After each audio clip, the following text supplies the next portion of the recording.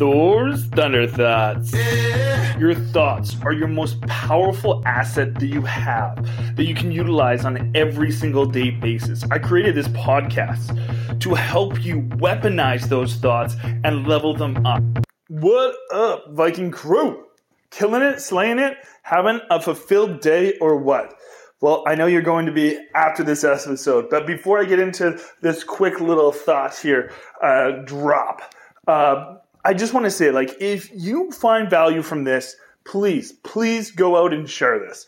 The number one thing that you can do for somebody that's in your circle of, elevators, of action takers, of freedom seekers, all that kind of stuff. The best thing you can possibly do is when you see a piece of valuable information, you send it to them.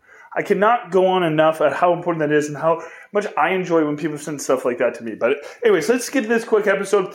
All I really want to say today is just one of the things you need to understand is where you are.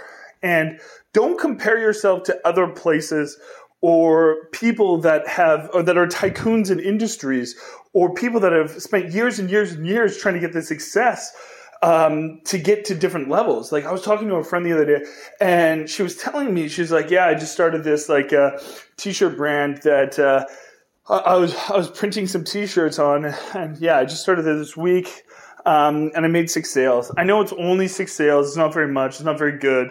But they come pick up the orders today. And I was like, shut up. Shut your mouth. Don't talk to yourself like that. You just started a business and you're already making sales? Wow, that's amazing.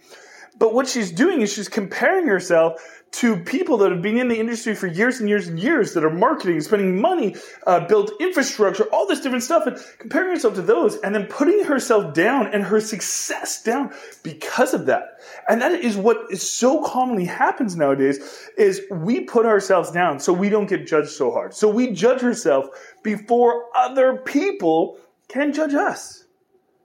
And that's super, super unfortunate, isn't it? It's such a bad way to live. It does not help us be able to be happier, healthier, wealthier.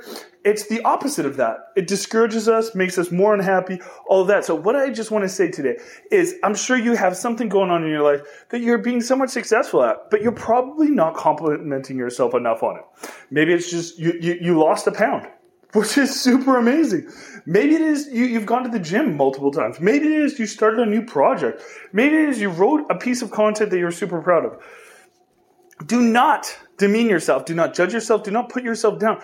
Pat yourself on the back. Take 10 seconds out of your day and say, Mark, you did an amazing job here. I'm super proud of you. Pat yourself on the back, because that's what's going to help you out.